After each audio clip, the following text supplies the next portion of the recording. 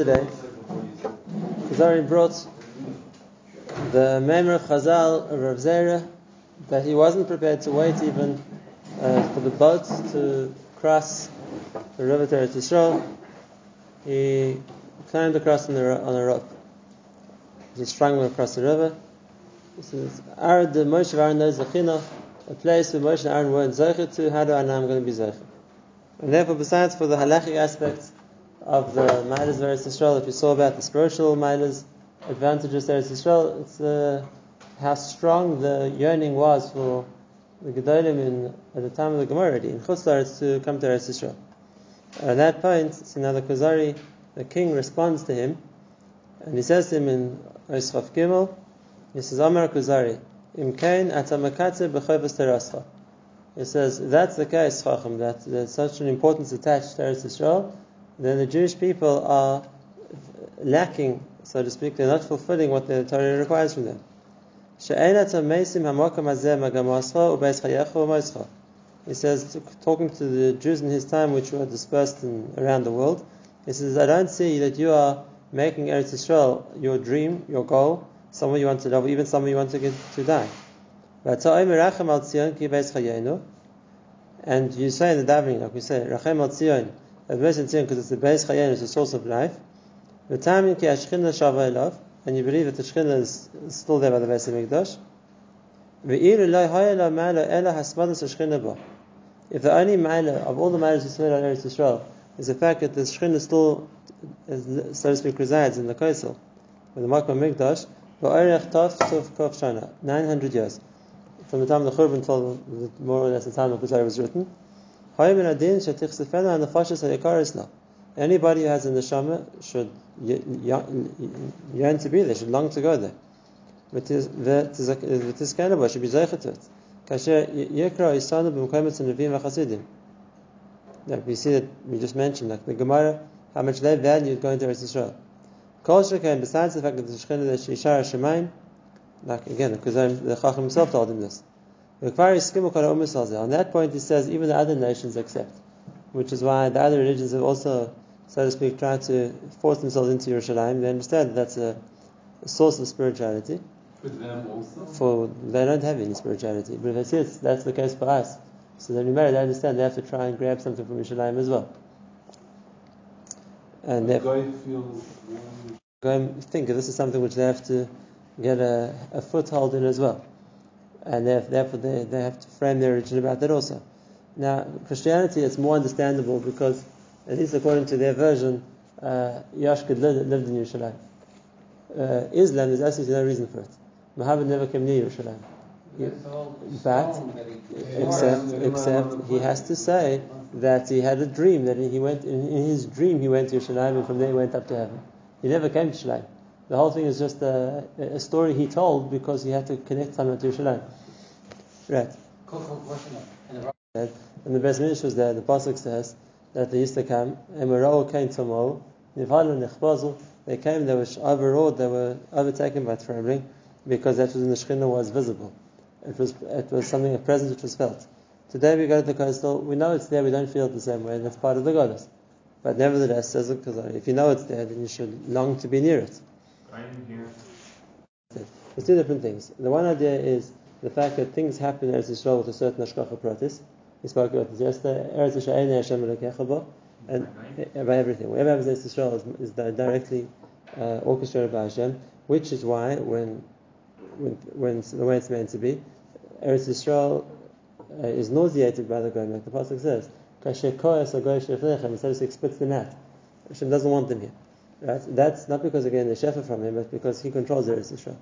Now it's another point that is where's the channel of shefa to each nation. So he said when Klal Yisrael, when Eretz Yisrael, it came directly to us, and when we're in Godless, it means it's coming via whichever nation we're in Godless by. So through them we're getting our shefa. And if that's the case, they're going to be in the shefa from whichever nation they're part of as well. Where does Eretz Yisrael get its shefa from today? It's not controlled by Britain or the Ottoman Empire or anybody. The Erev Rav. We spoke about this once before. There's a concept called the Erev Rav, when there's no one unique power, like there was when there was a malchus such as Yavan or even Edom. right? But today there isn't such a malchus in the world, and therefore there's the Sidol Melech Goyim. We spoke about that. There's the last point of the Malchus Edom. It like degenerates into a mixed multitude of like a Commonwealth or a United Nations, whatever you want to call it, or something of all the nations together. That's the Erev Rav. It's a mixture of everybody, and that becomes a source of shefa. For sure, Eretz Yisrael, like the Zohar says, will be under the control of the Erev Rav. He says, those religions that believe that the neshamas on the way up to heaven went through Yerushalayim. That's what they believe in. That's a case where a Navi has to receive revelation from Shemayim. Now again, that's true. It was a source of Nevuah. Like we know, HaKadosh Baruch Hu says clearly that Nevuah came down Mibein Shnei HaKruvim, which was, so the Aron HaKodesh was in the Kodesh HaKodashim, and through that Nevuah came down to the world. It's one of the, like everything else in Islam, it's something which has been taken from a Jewish concept and they apply to themselves as well. In other words, in the time of Muhammad, to say that that's where he received prophecy from, went up to heaven, it was the time of the Khurban. There wasn't anything in Yerushalayim then, but being as that's what we Klal Yisrael believed in, so we made that take it over as well. This is so glaringly obvious. How did Muhammad know our religion? There were Jews in Arabia at the time. His wife was a Jew. Yeah. Now, this is so glaringly obvious that you see places which the Arabs lay claim to, which has absolutely nothing to do with their tradition. But they build mosques just for the reason because for the Jews it's a holy site, so they feel they have something to do with it. For example, Shmuel Navi, for example, just as one example, which has absolutely nothing to do with the Arab religion. It's as Shmuel Navi is a Navi, but if that's the case, they have to connect to it as well. Kever Yosef, the same idea. Yeah, whatever it's going to be. Moshe Rabbeinu's Kever. All these places that have nothing to do with, well, I think Moshe Rabbeinu's Kever is anyway. But all these places which have nothing to do with their religion, but it's just like taken away. If we respect, they respect it also. That's he says. Okay, so that's the idea of how Makom HaMikdash as being a place where even the Goyim understood the importance of it. Everyone turns towards it. And now the Kuzari goes into, so to speak, an attack. And he says, if that's the case, I see Jews, that the fact that when you bow down to Yerushalayim, when you down towards Yerushalayim, it's really flattery. Or you're just doing it without understanding what you're doing. Why? Because you don't have any real push to go to Yerushalayim. So the honor you're giving to it by so to speak turning towards it or by declaring it is so important, if you really believe what you are saying, so get up and go there. Why don't you carry out what you hold as important? And that's what he says. You see yourself, you just said it yourself, Chacham. And all the ancestors who wanted to live there more than whatever their homeland was. Even to be there as Gerim was more than being prominent citizens in the places they came from. He's talking about Abraham Avinu, for example. Abraham, whose family and everything is established in Haran or Custom, whichever stage it was, and he gets up to be Lagur Baritz, to be a traveler, a stranger, so to speak. So you see that was considered important, and that was called the Imshaloi Hoysavais in nearest Shechinah. In the time of Avraham Avinu, it was before there was the Shechinah and Harabais. And B'chol Zos, just the fact that it was Eretz Yisrael was important enough of a reason for Avraham Avinu to relocate and move there. And at the time, Al Hoysam Melei Zimav Avodah Zarah, like we know from the Torah. The Canaanim were there at the time.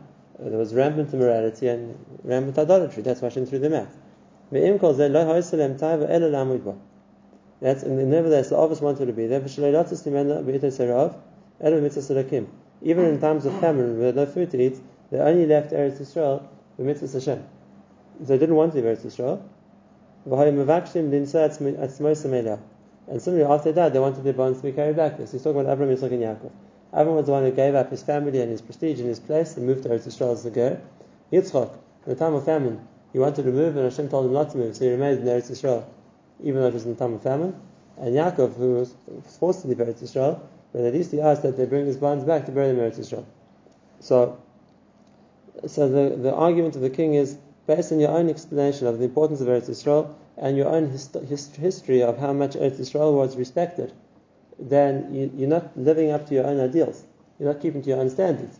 Right? He says, you're being makatzer b'chovos Torah. You're not fulfilling the chiyuv of the Torah. Now it's interesting because there's an argument between the Rishonim who count the mitzvahs. Is there a mitzvah today of living in Eretz Yisrael? Right. Today when there's no Beis Hamikdash. Today in the times of the Goddess, there's still a mitzvah of Yishuv Haaretz or not. Let's do it. The Rambam doesn't count this as a mitzvah. The Ramban does. It's also interesting that the Ramban himself moved to Eretz Yisrael. The Rambam, even though there was a short period of time in Eretz Yisrael, but most of his life he wasn't in Eretz Yisrael. So it's interesting that the Kuzari, Rabbi Yehuda Levi, again, who was at the same time as Ramban, doesn't go the route of a tzechiyuv. He goes the route of the importance of it, and therefore he frames the question in the mouth of the king that you're not keeping up to what you yourself consider important. And if you really believed what you're saying, that in the province of Eretz Yisrael, and how much it's a land of Kedusha, and how much is more Siyat Dishmaya there, and how much is more Torah there, whatever it's going to be, so why don't you see Kaddish for getting up and going there? Between the Rishonim. And let's say it a bit differently. What we have in the Rishonim is in Machlokes, when Avram left Eretz Yisrael to go to Mitzrayim because of the famine, so there's three different options. There are those who say this was one of Avram's 10 Nisyonis. In other words, that the fact that Avram came to Israel and as he arrives is a famine, and instead of complaining, Hashem, this is the land you brought me to, I can't even afford food to eat, he doesn't complain, he goes into Mitzrayim because he had no choice, but the Nisayan was not to complain about Eretz Yisrael. So those Rishonim learn like that. There are those Rishonim who learn that one of the Nisyonis was to go down to Mitzrayim. In other words, he was meant to do it. Hashem told him to go into Mitzrayim after coming to Eretz Yisrael. And then there's what we have today in the Ramban, that the Ramban writes that al daiti, it was a mistake of Avram Avinu to go to Mitzrayim. He should have stayed in Eretz Yisrael. And he says that was one of the reasons of the Oynesh, so to speak. He later went down to Mitzrayim and Goddess, because Avram had willingly gone down to Mitzrayim instead of remaining in Eretz Yisrael. It's such a Ramban. Right, this is a nice of a similar Ramban. I have to say something which, a story I heard. I heard from a Chashva Talmid Chacham, an older man today. He said he was once at a Shiva Brachas and in the audience, Moshe Feinstein was up there. It was a Talmud of the Yeshiva. So it was his friend was getting married, so he spoke. He had Torah to Shiva Brachas, and he mentioned this Ramban, that it was a mistake of Avraham Avinu to go down to Mitzrayim. So he said to me that after he spoke, Moshe called him over, and Moshe told him that he doesn't believe the Ramban said that. He said, can you hear somebody falsify the Ramban and put such a line into the Ramban? All this is Raya. He said, it's a very interesting Raya. He said the Rishonim are not allowed to criticize people in Tanakh. Not allowed to? Criticize the personalities of Tanakh. It's not the Rishon Lon in the Darga is not allowed to criticize people in Tanakh. He says Chazal are allowed to do it because Chazal spoke with Ruach HaKodesh.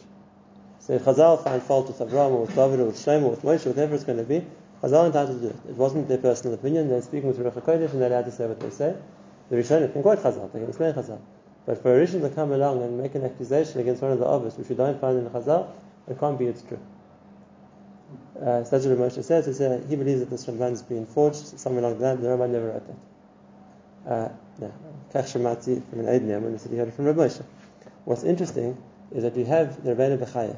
Rabbeinu Bechaya is the Talmud of the Ramban. Is it? Rabbeinu Bechaya is the Talmud of the Ramban.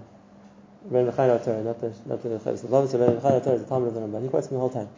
And in the beginning of Lech Lecha, he quotes this Ramban. He quotes this Ramban word for word. So if it was a forgery, it was a very early forgery, because the Rabbeinu Bechaya already brings it down. Put it into the Ramban. Could be, I don't know. But we have it from Rabbeinu Bechaya quoting the Ramban and saying this. So it's very interesting. But again, Rabbi Moshe's L'chari Yisrael is true. Since when we don't find that you have the right to find fault with the others, Rishonim don't do that. I'll go upon it, but there is such it is like this. It's printed in the Ramban. Whoever wrote it, I don't know. It's printed in the Ramban that was wrong of Avraham Avinu to go into Mitzrayim. Now we have those three opinions. The first one being that Avraham went on his own choice, and the mile of it was he didn't complain. The second shot is that he was meant to go, Hashem wanted him to do. And the third shot is he wasn't meant to go, but he went anyway. The way that it seems that Rabbi Yehuda Levi understands, I'm just telling us over here, is that it was the mitzvah Sulakim.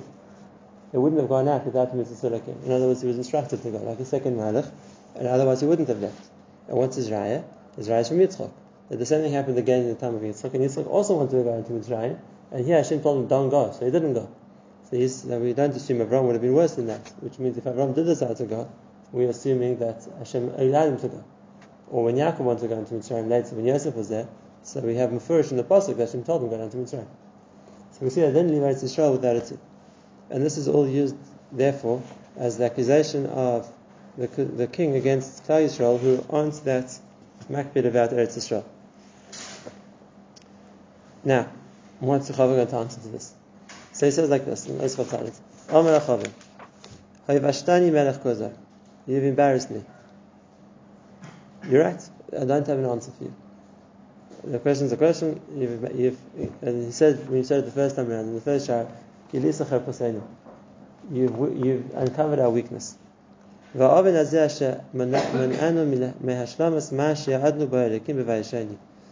was the Aveira which prevented us getting the Shleimus of what Hashem wanted us to get in the time of Ba'al Sheni, and this is an amazing thing. Right? We know that Ba'al Sheni, everything was on a much lower level than Ba'al Shushan. There wasn't the same level of Shechina, there wasn't the Aron Kodesh, there wasn't the Bo, there wasn't even the of Shmit and Yovel Midaraisa, the Sham, there are lots of things that never Ba'al Sheni.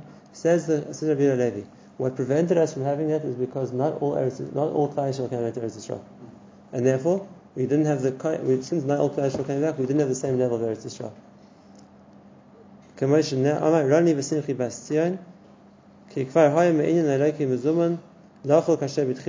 It could have been that the Inyan Eloki, Shechina, Nevuah would have descended in Ba'al Sheni, like it was in Ba'al Shushan. If everyone would have wanted to come back willingly, then the Shekhinah would have come back also. Where does Rabbi Yehuda Levi have the right to say such a thing? So he has a Gemara. There's a Spirit in the words of the Gemara. The Gemara says that in the pasuk, Ad Yavor Amcha Hashem, Ad Yavor Am Zukanisa. Ad Yavor Amcha Hashem. This is the first time Klal Yisrael came into Eretz Yisrael. Ad Yavor Am Zukanisa. The second time Klal Yisrael came back to Eretz Yisrael, the time of Ezra. And that the Gemara says that Roy for Yisrael that they should have had Nisim the second time they came into Israel, like the first time, Ela Shegara Machet. The second, the re-entry to Eretz Yisrael, the time of Ezra, the second coming, so to speak, to Eretz Yisrael, should have been as miraculous as the first time, but the Chet was Gara. That's Lashon Gemara. The Gemara doesn't explain what's the Chet. And Rabbi Levi explained to us here, amazing thing. He says what should have been was that the same Nisim and the same Ruach HaKodesh, the same level of Shechina should have been in Ba'al Sheni, there wasn't Ba'al Shushan. And what was the Chet? The Klal Yisrael didn't want to come back. Avoshavam Miktasam Nisharu Rubam Ugdoileim Bebavel Roitzim Begodus Beavoidah Shlo Yipardu B'Mishkanisei Milyonei. Most of Klal Yisrael didn't want to come back in time of Ezra. They'd rather stay in Bavel, where they had their houses, where they had their businesses, wherever it was going to be, even though it was in Godus. And that was the majority of Klal Yisrael, Ugdoileim, the greater of Klal Yisrael. And that was a severe, so to speak, accusation against the Jewish people. Because of that, Hashem didn't send the Shekhinah back either. If Klal Yisrael don't show it's important to them to want to come back to Israel, Kadosh Baruch Hu is going to respond in kind.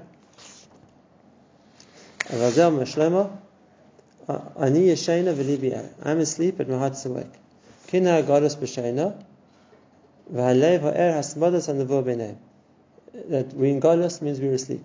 We aren't awake. We don't have a connection to Nevuah. Libi there were Nevi'im who still had the Nevuah. Kol doidi doifek. It's going to Pasuk Shashir. My beloved calls out to me. Kriyas Elikim Lashuv.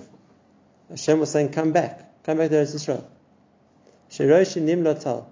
My head is Nimlo is covered with Tal, which literally means Jew, but it means that Ashchina Shiyatsa Mitzlalei HaMikdash, that the Shechina was going to descend again.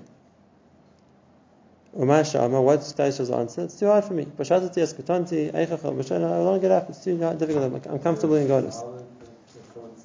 Yes. And what Hashem do? My beloved sends his hand through a crack in the wall to try and wake me up. Hashem sent Nevi'im to tell them, come on, let's go. Come back to Israel.